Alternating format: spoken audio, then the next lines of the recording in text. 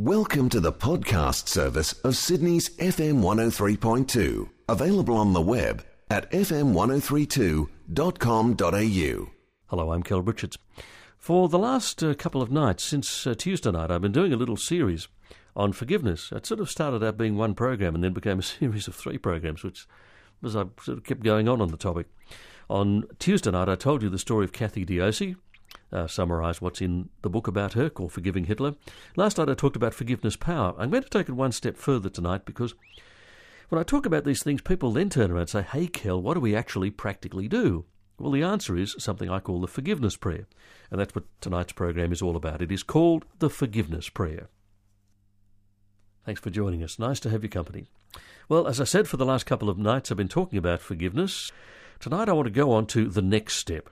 I want to explain to you how to tap into this forgiveness power for yourself. And the key to doing that is prayer. What I'm going to do is suggest a particular prayer that I call the forgiveness prayer. Very short, I won't sort of keep you in suspenders. Very short, simple prayer. It says this. It says, Lord Jesus, please forgive me, please change me, please take over the running of my life, both now and forever. Amen. That's it. That's the forgiveness prayer.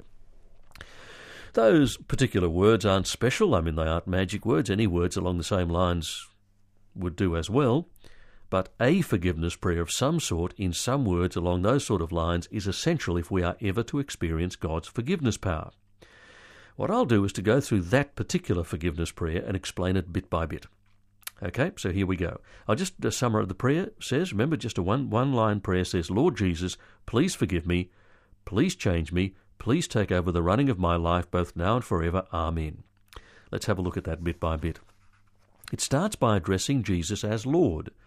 It does this because Jesus is the one who stands between us and God, and who brings us to God. The Bible says, Christ died for sins once for all, the righteous for the unrighteous, to bring you to God.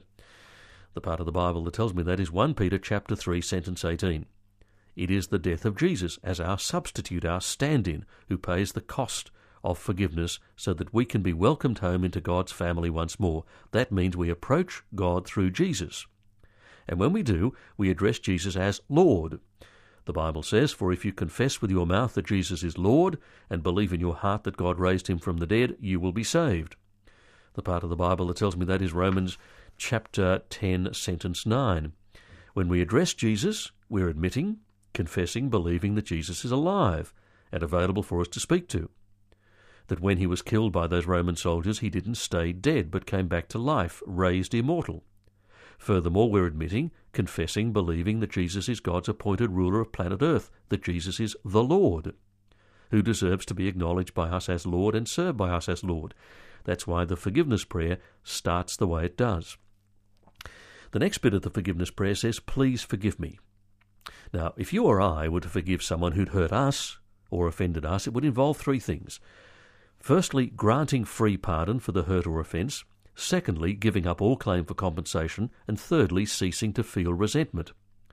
And there's a sense in which God does exactly the same. When we ask Jesus for a free pardon for the offence that we've given God and the damage we've done, he freely gives us that pardon. Jesus said, whoever comes to me, I will never drive away. You'll find those wonderful words of Jesus in John chapter 6, sentence 37. There is great comfort in those words. Secondly, there can be no claim for compensation, not because God has simply given it up, but because Jesus has already paid that compensation for us in his death on our behalf. And thirdly, God never felt any sense of resentment because God only ever felt love for us. But if God is a God of perfect justice as well as perfect love, and unless his justice is satisfied by the death of Jesus, his love cannot flow into our lives. The Bible has a wonderful description of God. It calls him God who is so rich in mercy. You'll find those words in Ephesians chapter 2, sentence 4. It's a wonderful picture of God, isn't it? Bill Gates and Rupert Murdoch might be rich in money and wealth, but God is rich in mercy. The President of the United States might be rich in political power and worldly power, but God is rich in mercy. God is the millionaire of mercy. And it's in God's rich supply of mercy that we find all we need. The gate into God's merciful heart is labelled forgiveness, and Jesus himself is that gate. Jesus said, I assure you, I am the gate for the sheep. Those who come in through me will be saved. And you'll find those words in John chapter 10, sentence 8. When we pray the forgiveness prayer, we are knocking at that gate. Well, now, tonight we're looking at the forgiveness prayer, which you'll remember says, Lord Jesus, please forgive me, please change me, please take over the running of my life, both now and forever. Amen. The next bit, in turn, for us to take a look at is in the words addressed to Jesus, please change me. If we're to become one of God's people, a member of his family, we need to be changed. We can't just claim his forgiveness and then go on as we've always done. That would not be genuine repentance or a genuine desire for forgiveness. And what would you think of a man who gets drunk and bashes his wife and then in the morning, in tears, tells her how sorry he is and asks for her forgiveness and promises it will never happen again? But it does happen again, and again, and again. Such a man doesn't mean it, does he? He's not really sorry, or he'd really stop. He doesn't really want forgiveness, because if he did, there'd be some sign of change. Of course, on our own, in our own strength, we could never change in the way that would please God, which is why we ask Jesus to change us. He made us, he can remake us. There was once a man who had a lemon tree, but that only ever produced sour lemons. So he pulled all of those sour lemons off the branches, bought a box of oranges and tied the oranges onto the branches of the old lemon tree. Then he stood back, admired his handiwork and said, "Now I've got an orange tree." Did he have? Of course not. The inner life of the tree had not changed in the least. The man did not have the power to change it. Our inner life has to be changed, and God alone has the power to change it. We have to ask the God who made us to remake us, so that we live with his strength, not our own, so that slowly over time we come to resemble Jesus, to become like Jesus. That's the change that's needed. The last part of the forgiveness prayer says, "Please take over the running of my life both now and forever." Turning from our way to his way, turning from the broad road to the narrow road, entering in at the narrow gate means losing control of our life, giving up our declaration of independence of God, seeing Jesus come in and take control. When you get into a taxi, you place your life in the taxi driver's hands. Well, it's a bit like that. You have to place your life in the hands of Jesus. You must get out of the driver's seat of your life. Get out from behind the steering wheel of your life. Ask Jesus to take over, to sit in the driver's seat of your life, behind the steering wheel of your life, and navigate your life from now on. The Bible says that Jesus died for everyone, so that those who receive his new life will no longer live to please themselves. Instead, they will live to please him who died and was raised for them. You'll find those words in 2 Corinthians chapter 5, sentence 15. And one way we will show that Jesus has taken control and is directing our steps is that we will become forgiving people. When someone does something to hurt or offend us, we will forgive them, sometimes at great cost to ourselves.